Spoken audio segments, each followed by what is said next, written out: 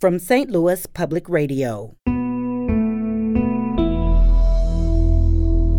This is St. Louis on the Air. Let's keep doing it until somebody stops us. That happens all the time. Turns this into an Eric Schmidt special. And it's going to just muddle the waters. It's the true American way, just hit them in the pocket. She was told multiple times that she needed to stop. Is it possible that something unethical has happened here? There's a thing called precedent. An average of 33 million page views every month. As with everything else in the law, there are some exceptions. Can't some lawyer take him aside and share what you just shared with me? I'm Sarah Fenske.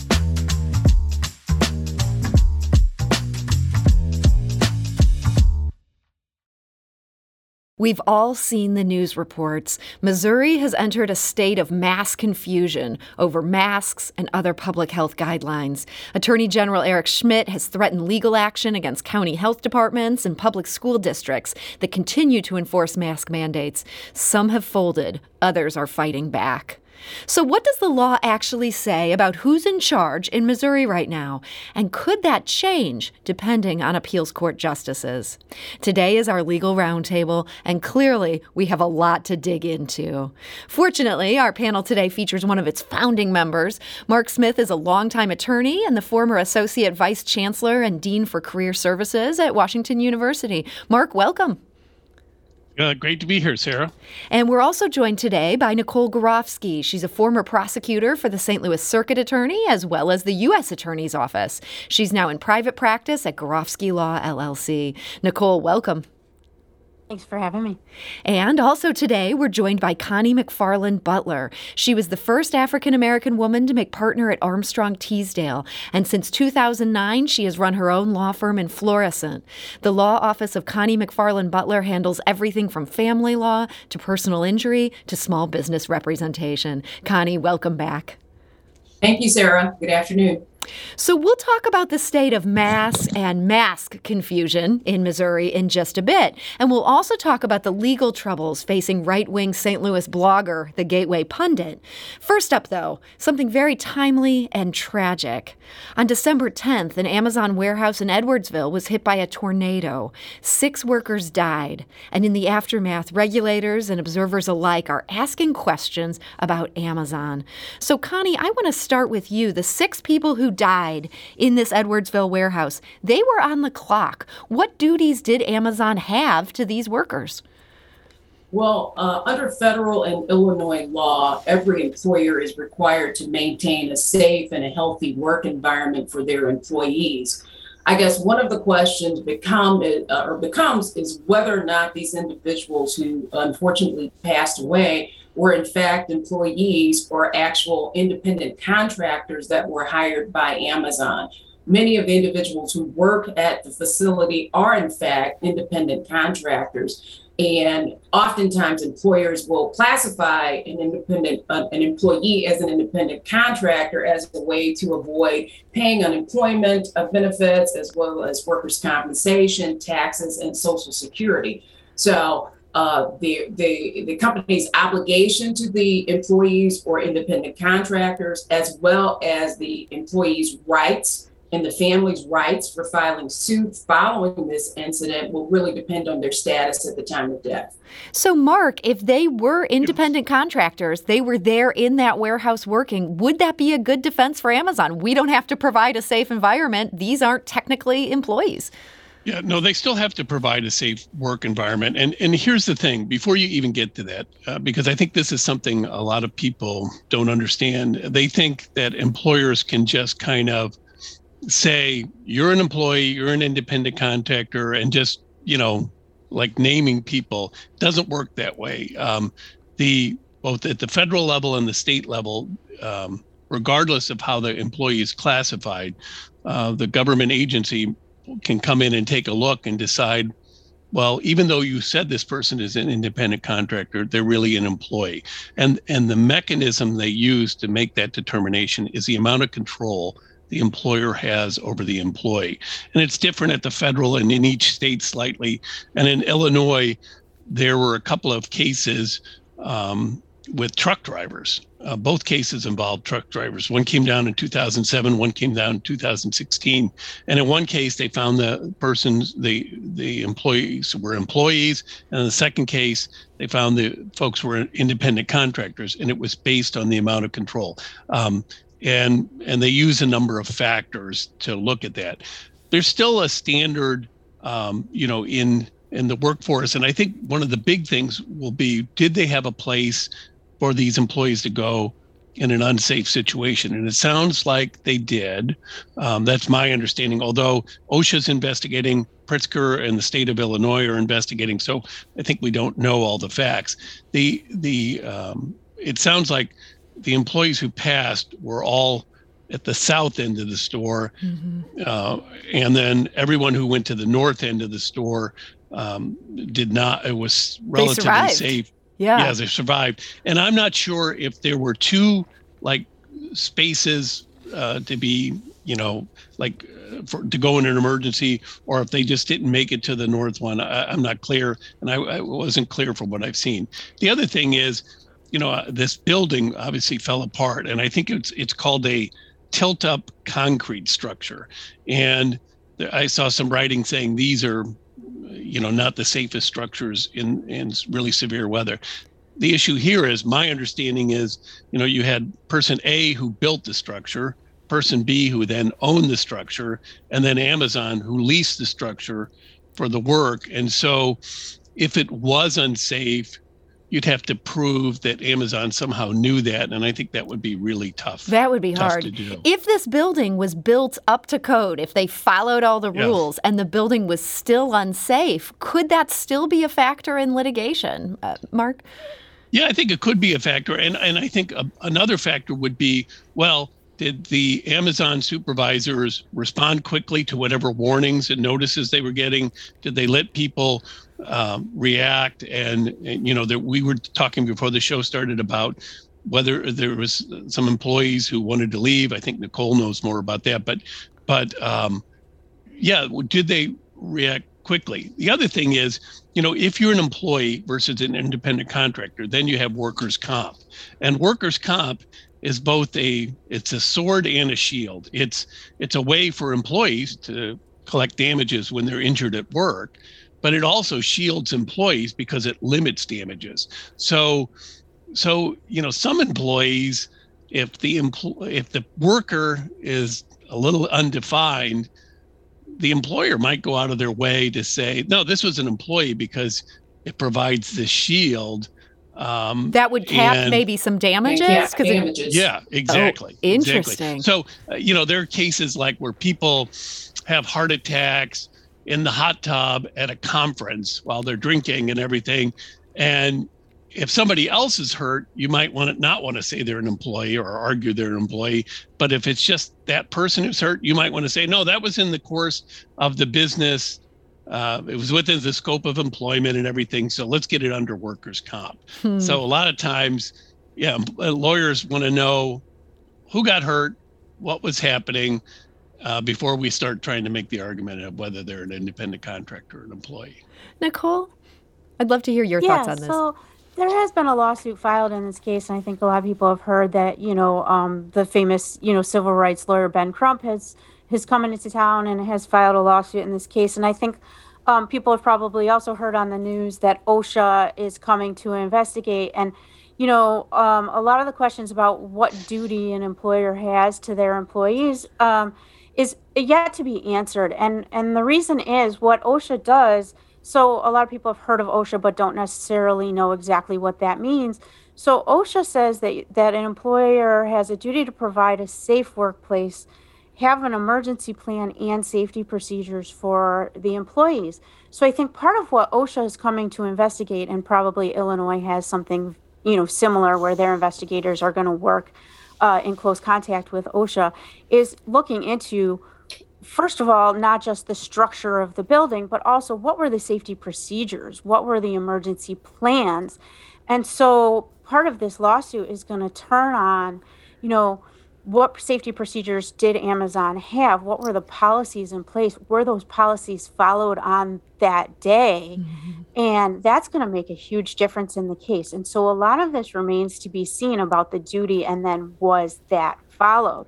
So I think the lawsuit and any potential lawsuits to follow are going to turn a lot on that. So this was a 1 million square foot warehouse, and Amazon has said, people had just a few minutes to get quickly to safety. Now, we know in St. Louis that night, we were getting quite a bit of warning that a tornado was on the way. A lot of us, like our phones were just going off and buzzing and buzzing.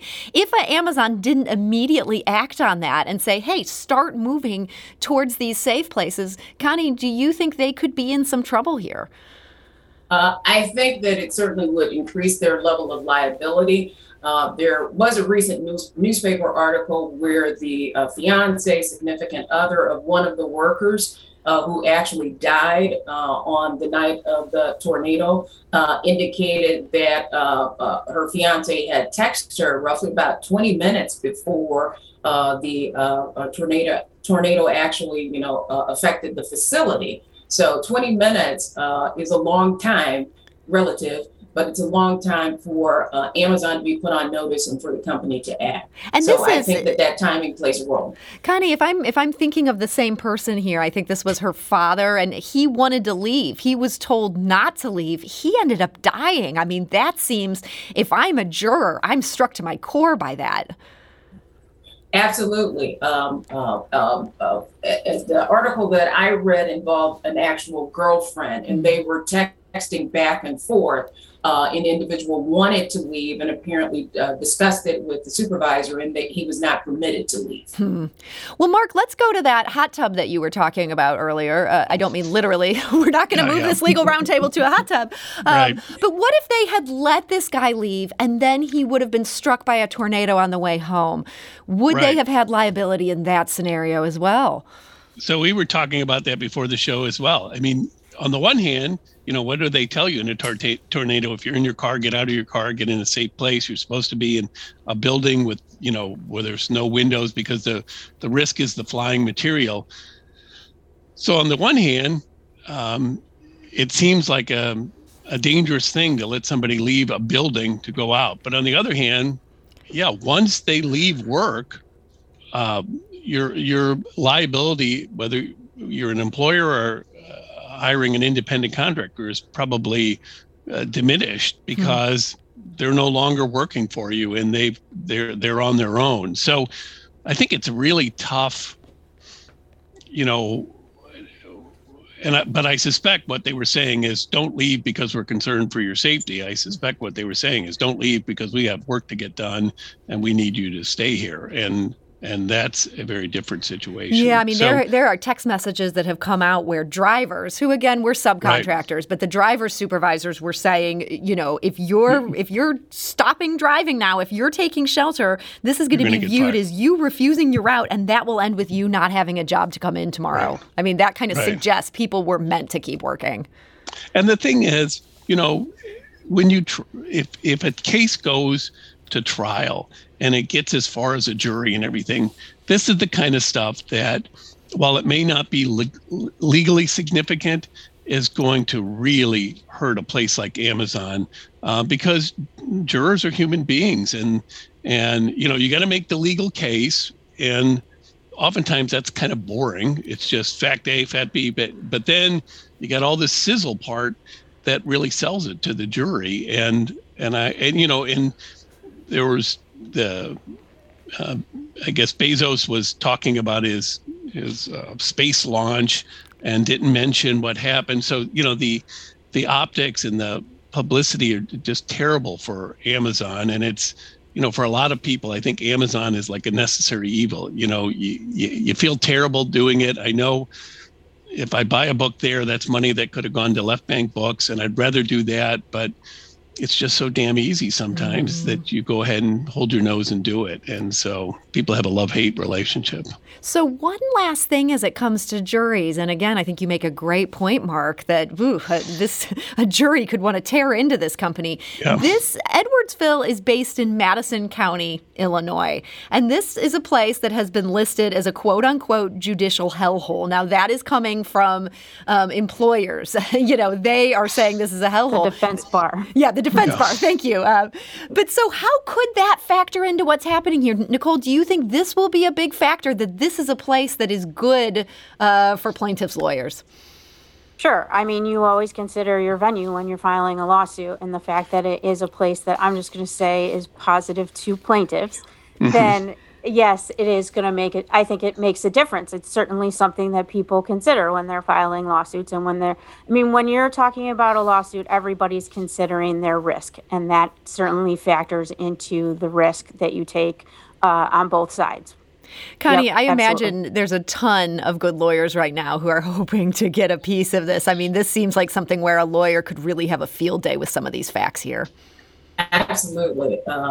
It's unfortunate that, we already have out-of-town attorneys who are coming in and swooping up and taking advantage of this tragedy. I would hope the families would consider local attorneys to handle, these issues, who are familiar with the jurisdiction, who are familiar with the judges and the rules and the procedures. But I'm sure that there are plaintiffs' attorneys all over the country who are swooping in, trying to, take advantage of this litigation and take advantage of, the case actually, the events actually occurring in Madison County. Oftentimes, plaintiffs' attorneys are reaching and stretching to make that connection. And, based upon some of the cases and verdicts that have come out of Madison County in the past, it doesn't take very much to establish a connection with Madison County and to get jurisdiction in Madison County. And a lot of times you have plaintiffs' attorneys out of Texas and all over the country who are attempting to file in Madison County because it has been deemed as one of the most litigious counties in the state of Illinois and also in the United States of America. And you also have a defendant that has extremely deep pockets. I mean, so this is, everything comes together. Having said all that, and this is one of the big shortcomings of the law. This is a tragedy, and the law can't undo it. And giving people money doesn't bring their loved one back, and that's what everyone would want. And so what the law tries to do oftentimes is make decisions that will help avoid this tragedy in the future. So maybe they say, let's hit them with a big verdict, because then in the future employers will be quicker to put people in safe places. So we don't have it. You can never bring these people back. Like I said, it's a tragedy that can't be undone, but maybe the law can help avoid tragedies like this in the future. That's the hope for the law. Right. Not to go on my big, long soapbox here, but that's why we have seatbelts, and that's why we have child seats, and all of those policies were made because of lawsuits. We're talking today to our legal roundtable. That includes Nicole Gorofsky, now in practice at Gorofsky Law, Mark Smith, a former Associate Vice Chancellor and Dean for Career Services at Washington University, and Connie McFarland Butler of the Law Office of Connie McFarland Butler. We need to take a quick break. When we come back, we'll discuss the sea of confusion and legal battles over public health directives in Missouri. And we'll also discuss lawsuits against the right-wing website, The Gateway Pundit. This is St. Louis on the Air on St. Louis Public Radio.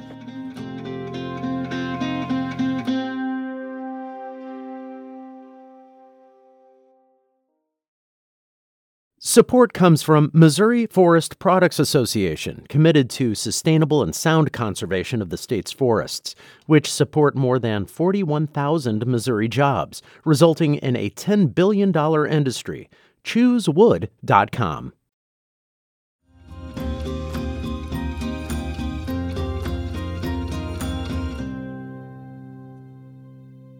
Welcome back. Our legal roundtable is in session today.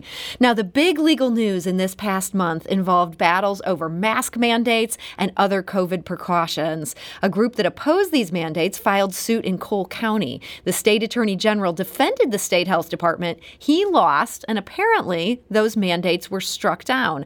And then, despite some urging from his client, the attorney general decided not to appeal. He said he would enforce the ruling across the state, and he did. He wrote letters to school districts and public health agencies alike, threatening legal action if they continued to try to enforce mandates and other public health measures. There is a lot of confusion over whether people need to comply with this ruling, pay attention to these letters, or whether there's a good case that they can just fight back here. Nicole Gorofsky, I understand, has actually read the judge's ruling in here. Nicole, get us up to speed. What happened in Cole County? Okay, so I'm going to try to bring this back to the very basics and start from the beginning. So Judge Green's ruling in Cole County, basically, he even says, let's start from our 8th grade civics. So basically, we have an executive branch, a legislative branch, and a judicial branch. Everybody knows that. We have separation of powers between those branches. So the legislative, and in this case, we're talking specifically about the legislative branch and the executive branch. The legislative branch makes laws, the executive branch enforces laws. So what the judge basically says is, and what I want to say about this, I'll tell you, all of this part of the ruling is basic constitutional law. I'll tell you when sort of the new law comes into the case. But basically, this judge says you can't have legislative and an executive function in the same body. So specifically here, we're talking about the Department of Health and Human Services. So the Missouri Constitution and, in fact, the United States Constitution says that a legislative body generally has to keep their legislative function. They can't delegate that function to a different body, like an executive body. But as with everything else in the law, there are some exceptions. So a legislative body can delegate some of their authority if there's a definite standard and no arbitrary discretion involved. So both the United States and the Missouri Constitution say that. So we have several delegations of authority in Missouri, and where the legislative branch has delegated authority to the executive branch, and it's usually some type of agency with specialized expertise. Like a public health department. Like the public health department. That's exactly what I was going to say. So what the judge says is you can't give arbitrary discretion, though. They can't delegate something that has arbitrary discretion. So, like I said, you have delegated authority in the Department of Human Services. But what the judge says, so the Department of Health and Human Services, in this case, says they have the authority to determine what infectious diseases are out there and then enforce orders to prevent the spread.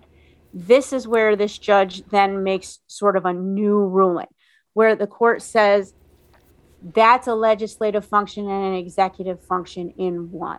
So the designating what is an infectious disease and then making an order to prevent the spread is a legislative and an executive function in one. And the judge says, even though we've been doing that for, over 100 years in Missouri, that's not allowed because that's giving legislative and executive function in the same body, and it's a delegation of something that this judge claims has arbitrary discretion and no accountability because it's not an elected official. So this judge says it's unconstitutional to allow the Department of Health and Human Services, or in other words, public health departments, to do this, especially in Missouri. So, Nicole, I got to cut in here. I mean, sure. I'm following how you're laying this out. How would this possibly be a problem for school boards? I mean, school boards are elected, and Eric Schmidt is threatening them with legal action over this ruling. So this is where Eric Schmidt turns this into an Eric Schmidt special, because it really isn't a problem for school boards, because school boards are elected legislative bodies, and they are not the same as a public health department. So they are elected officials and they are legislative bodies. So they are under this court order. They are allowed to make these type of rulings. So school boards really don't fall under the problem that the judge was pointing out. But he is saying there's a problem for these health departments. They can't do this. Only lawmakers can do this. Correct. Well, but he exempted certain county health boards, and I think if they had been elected, but it was this idea that as Nicole said, the Department of Health and Senior Services had delegated to local health agencies who then delegated to an individual bureaucrat. And he said that's too far removed and, outside of our normal civics where you're supposed to have elected officials. But he made an exception specifically for county commissions, county councils, and certain county health boards, but didn't specifically, as I recall, list elected school boards, which would seem to be squarely within this as well. And then, so not subject to being stopped, to be able to do these kind of actions. So, and it's interesting that he did not let the, St. Louis and Jackson County come in because, another issue is Eric Schmidt, who opposes these, was the person defending them. And, one of the things that our system relies on is people fiercely arguing for their side. We don't want a system where one side's taking a fall or something. And I'm not suggesting that's what happened, but it looks better when you have people who have a real stake in it and who believe in it fighting for each side. And so I think we'll have, the judge said it's too late, you guys can't come in, but now they have something they can appeal. And there may be a chance to reopen this whole thing. Who knows? Yeah, so Mark was referring to a motion filed by Jackson County, St. Louis County, some other counties that attempted to intervene after the fact and say, hey, before this judgment's final, let us in here. The judge actually just ruled on that yesterday. Said no. And as Mark alluded to, they're saying, hey, that's a good thing. Now we can take this to the appellate court. Nicole, you have some thoughts on this? Yeah, I was going to say something similar, and I was going to say Mark can be the advanced version. I'll be the basic version here. So what he's alluding to with the Attorney General taking a fall is that the Attorney General actually represents the Department of Health and Human Services, but the Attorney General personally believes that we should not have mass mandates in the community. So he's a little conflicted here in that he technically lost the case because the Department of Health and Services now does not have the power that it always had, but he personally is sort of reveling in the win by sending out these letters to all these school districts and telling them that they have to now follow the order by refusing to appeal the case. So it's a very complicated mess. Yeah, Nicole, so his own client wanted him to appeal. He said, oh, no, I'm not going to appeal. Instead, I'm going to go around enforcing this. I think you make a good point here. Connie, this doesn't seem like something you would want your lawyer to do, to say, no, I'm not going to appeal this. Actually, I'm going to now enforce this for my opponents. Is it possible that something unethical has happened here? I think that is a great question because, every attorney who takes on a representation has a duty to zealously represent their client and to diligently represent their client. And in this case, the Missouri Attorney General's office represented the Missouri Department of Health and Senior Services. After this judgment was rendered, the Missouri Department of Health and Human Services wanted to appeal the judgment, take it to the next level. Instead of the AG's office doing as instructed by its client, the AG's office took a victory lap in their loss. They took a victory lap and began sending out these letters to the local health boards as well as school districts, advising them that they are not to establish or to enforce these mass mandates and quarantine requirements. So there definitely appears to be a conflict of interest. And I guess it'll be up to the disciplinary committee to determine whether or not there's been some type of ethical violation. But I suspect Eric Schmidt would say, look, my client is not the Department of Health and Senior Services. My client is the state of Missouri. And so I'm representing the state of Missouri. And, I suspect the chief executive officer who's Governor Parsons, who is responsible for these agencies, might be taking a view more like what Eric Schmidt is. So I think it's this is a complicated issue always for lawyers who, it seems obvious who your client is, and this is what was going on a lot with Donald Trump and the Department of Justice. The Department of Justice was not, the Attorney General of the United States was not Donald Trump's lawyer. He was the United States lawyer. And in this case, it's the state of Missouri. So I agree, though, it doesn't look good and it feels a little weird, but we'll get, my hope is you'll get these other litigants who have a firm interest in trying to uphold these laws, who will be able to get in and make the case. So, Mark, I'm glad you brought up these other litigants, because Eric Schmidt opposed them being able to intervene in the case. And his argument for doing such, I was like, is this man now in charge of the whole state? He said the Attorney General holds the final authority on whether to file appeals on behalf of the state. Counties and public health departments aren't, quote, second chair attorneys general, his office wrote. Motions to intervene are, quote, clear attempts to circumvent the Attorney General's exclusive authority. Is he saying that these counties that are directly affected, they don't even have the right to try to get in there and express what they're saying? Yeah, I don't understand that at all, because it seems like while they can't come in and say we represent the state of Missouri, they can represent their own individual interests. He doesn't have the right to say, I represent your interests as well. So, I just think it's too bad, and it's going to just muddle the waters for a long time, because attorneys, we take forever to get things worked out, and it's going to keep being battled around. And but Mark, I'm glad you said that, and I didn't. You attorneys do take a while to bat these things around. Nicole, bigger question here. People are wondering, why didn't St. Louis County and Jackson County intervene sooner? Because this obviously is now having huge repercussions across the state. There's all these county health departments in smaller counties have just laid down their sword, given up, and are going home and planting the proverbial potatoes. Is this something where if they had done this earlier, they would have had an easier chance at it?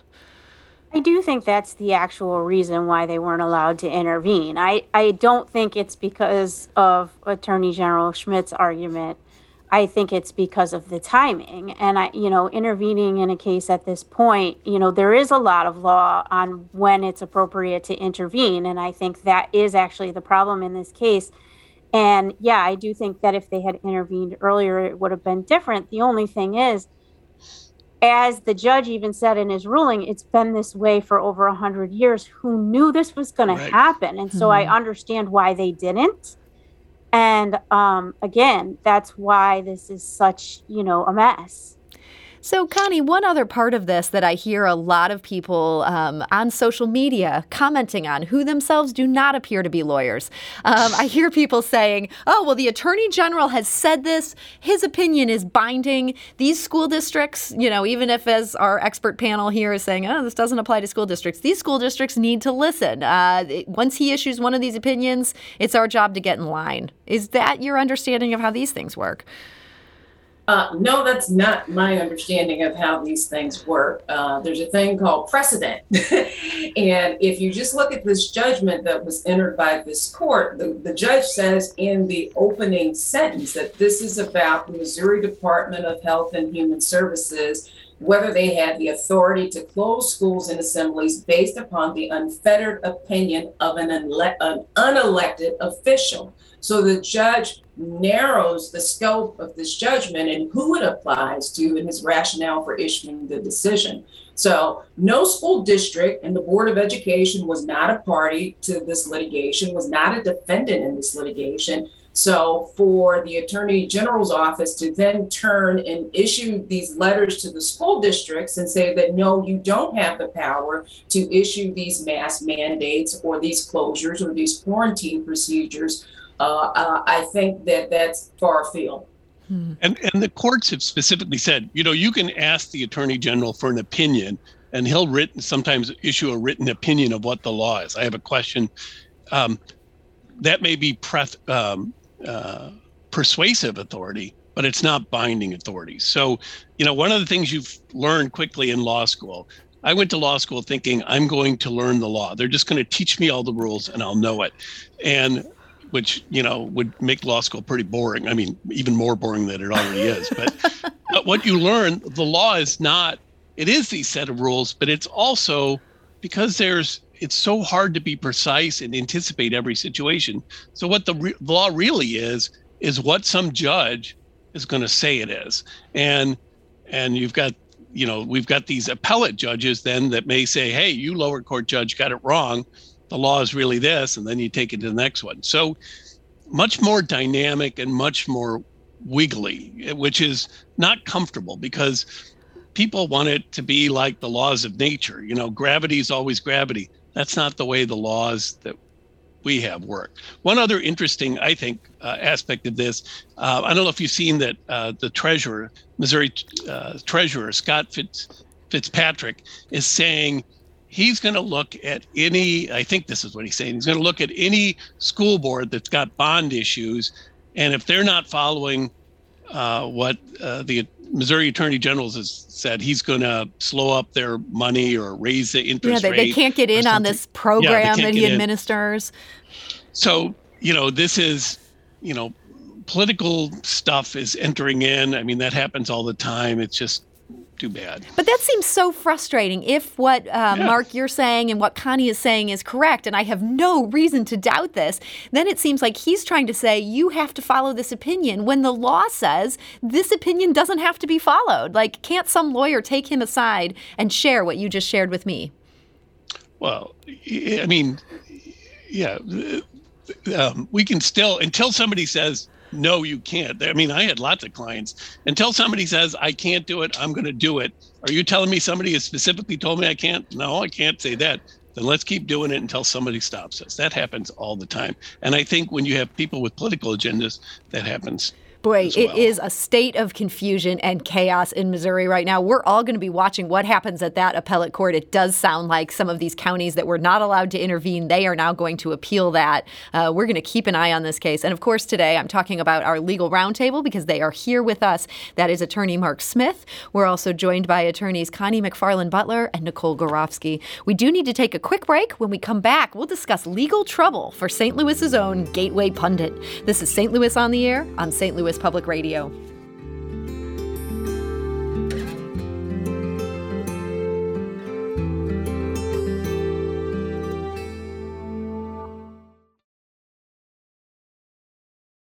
Support comes from Missouri Forest Products Association, committed to sustainable and sound conservation of the state's forests, which support more than 41,000 Missouri jobs, resulting in a $10 billion industry. ChooseWood.com.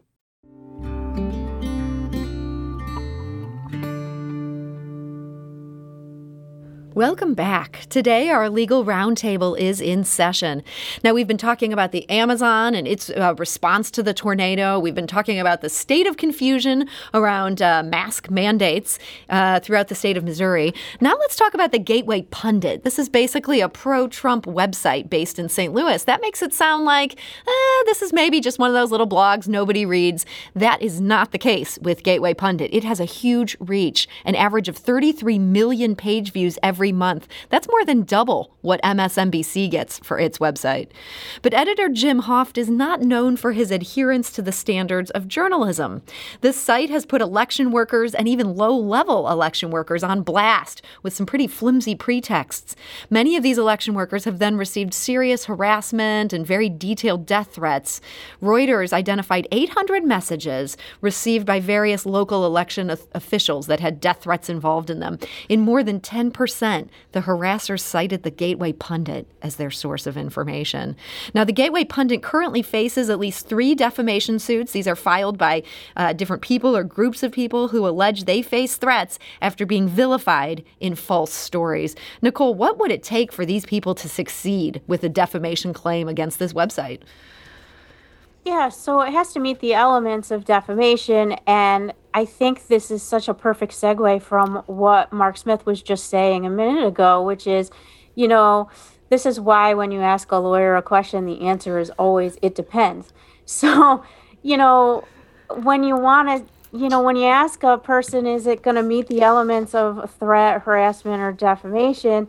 Again, the answer is it depends. So apparently some of these people are going to the police and trying to get them to enforce laws regarding, harassment, or going to civil attorneys and trying to get defamation lawsuits.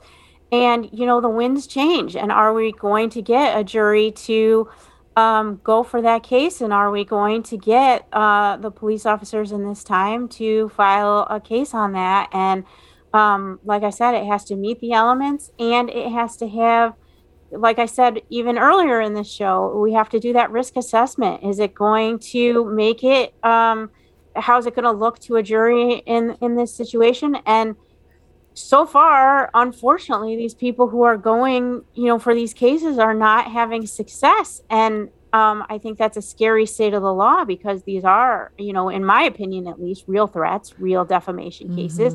So they've had no luck going after the people making the threats to them. But I wonder about the role of this gateway pundit. One of these women, this just was shocking to read about. She was just a temp worker brought in to process ballots, and she ended up being identified and named and suffering a ton of harassment over this after the gateway pundit claimed that she and her mother, who was an elections commissioner, were, quote, crooked Democrats, claimed that they pulled out suitcases full of ballots and began counting those ballots without election monitors in the room. The Georgia Secretary of State's office found that these two women did nothing wrong. Connie, do you think they could have a claim against this website? Absolutely. I believe that they can file a claim for defamation.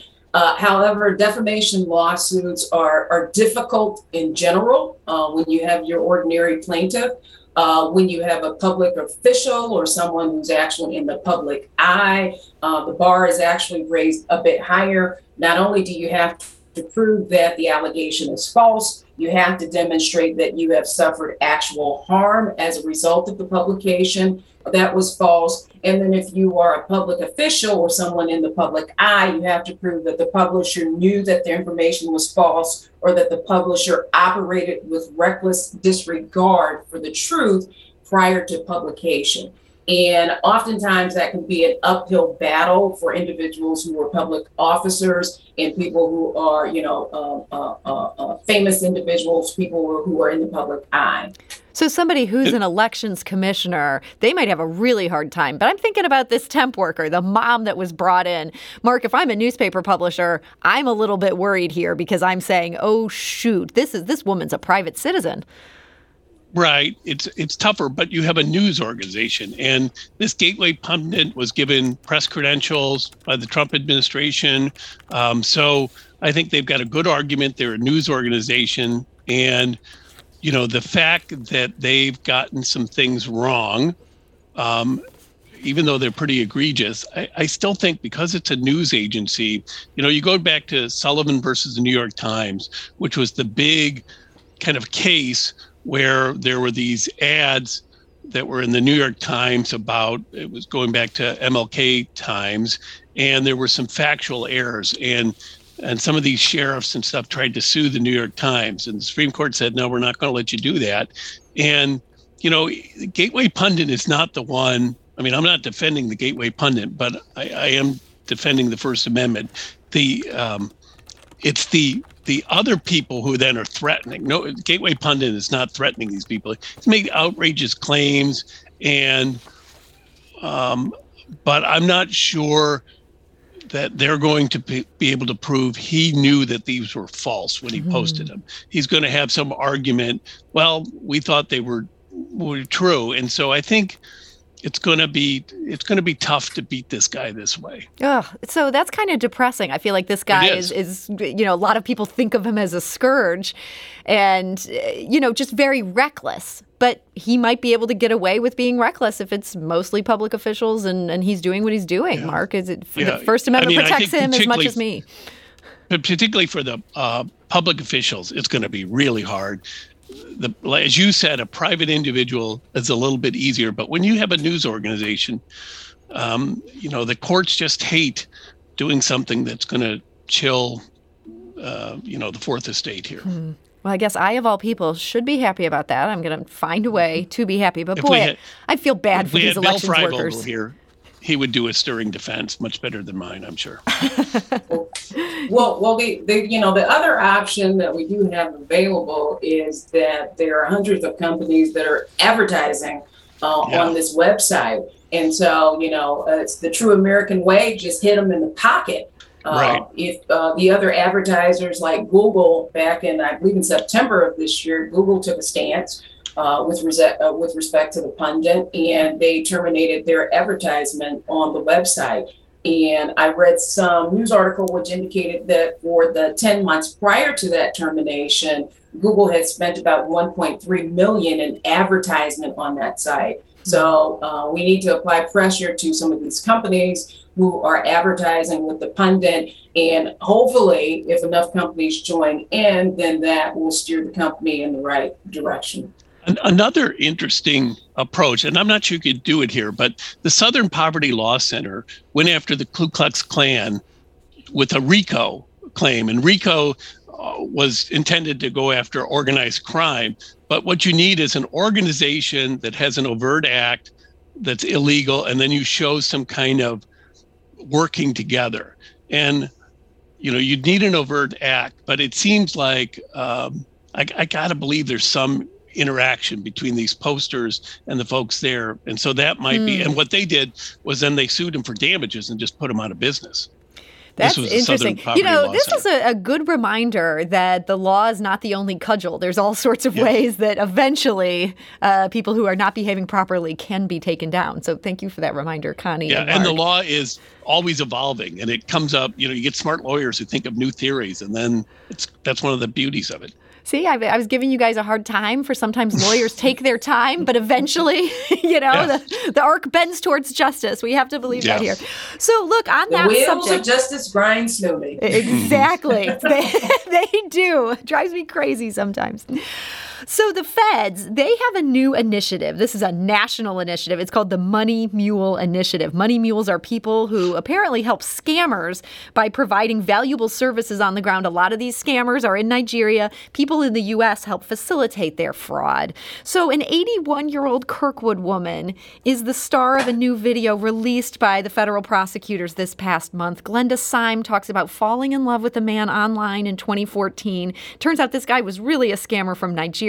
She later opened bank accounts that scammers used to deposit money from his other victims. I want to play you a brief excerpt from this video. This just broke my heart. Since 2015, bank employees, local police officers, and federal agents told me that my love was a scam and that I needed to stop or I could go to jail. I didn't listen to anyone else but my love. The love I've never seen nor spoken to. Now I don't have a choice of whom I'll listen to. On November the 2nd, 2021, I pled guilty to 2 federal felonies. I'll be listening to the judge now. And that is an 81-year-old Kirkwood woman. They charged her with 2 felonies. Nicole, this just breaks my heart. I mean, this woman was clearly taken with some scam artist. 2 felonies. I know, right? What do you make of this? Yes. Yeah, it is incredibly depressing. And, obviously our hearts go out to her.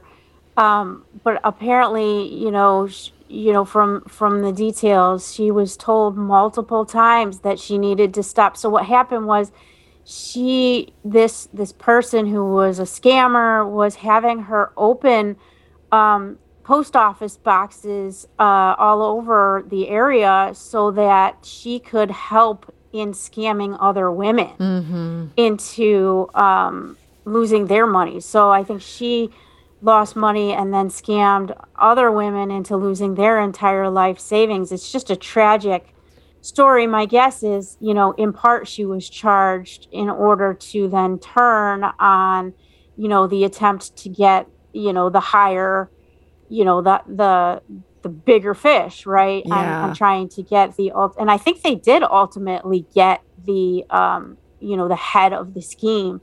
It is absolutely tragic. It is absolutely horrible. And It is what it is. A lot of people lost a lot of money. It's depressing as heck. So in our final minute here, it's good to see the federal government is trying to proactively stop these scams. I guess, Mark, what should be the moral of this story? Yeah, I don't know, to tell you the truth. I mean, when I read this, I was just thinking about my mother, who's in her late 80s, and my mother-in-law, who's in her late 90s. And, whenever they get a call or something, they're all, particularly my mother gets all worked up. I have to do something. And it's like, no, you don't. Unless my sister or I tell you to do something, you don't have to do anything. And there are all these people out preying on people. And it's been going on. And there are attempts to legislate, but it's just really hard. Well, I think, this whole situation, don't be a money mule. If someone is listening to this, if some man you've never met, you think you're in love with him, and he wants you to participate in complicated financial transactions, I'm here on behalf of the Legal Roundtable to say don't do it. I want to thank our Legal Roundtable. And if something sounds too good to be true, it's not true. This is, okay, there you go. I want to thank our Legal Roundtable for joining us today. This was an excellent discussion. Mark Smith, thank you for joining us. Thanks. And Nicole Gorofsky of Gorofsky Law, thank you. Thank you. And Connie McFarland Butler of the Law Office of Connie McFarland Butler, thank you so much. Thank you. Happy holidays, all.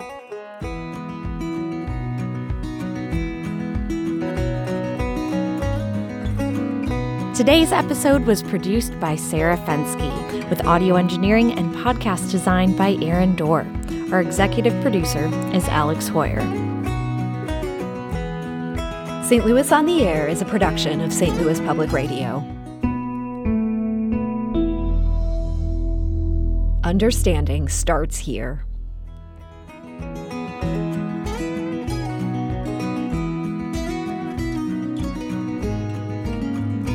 Do you find yourself regularly listening to episodes of St. Louis on the Air?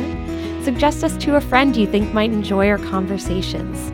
And leave us a review and rating on Apple Podcasts on the App Store. It's the simplest way to help people discover our show. Thanks. St. Louis Public Radio is a member-supported service of the University of Missouri, St. Louis.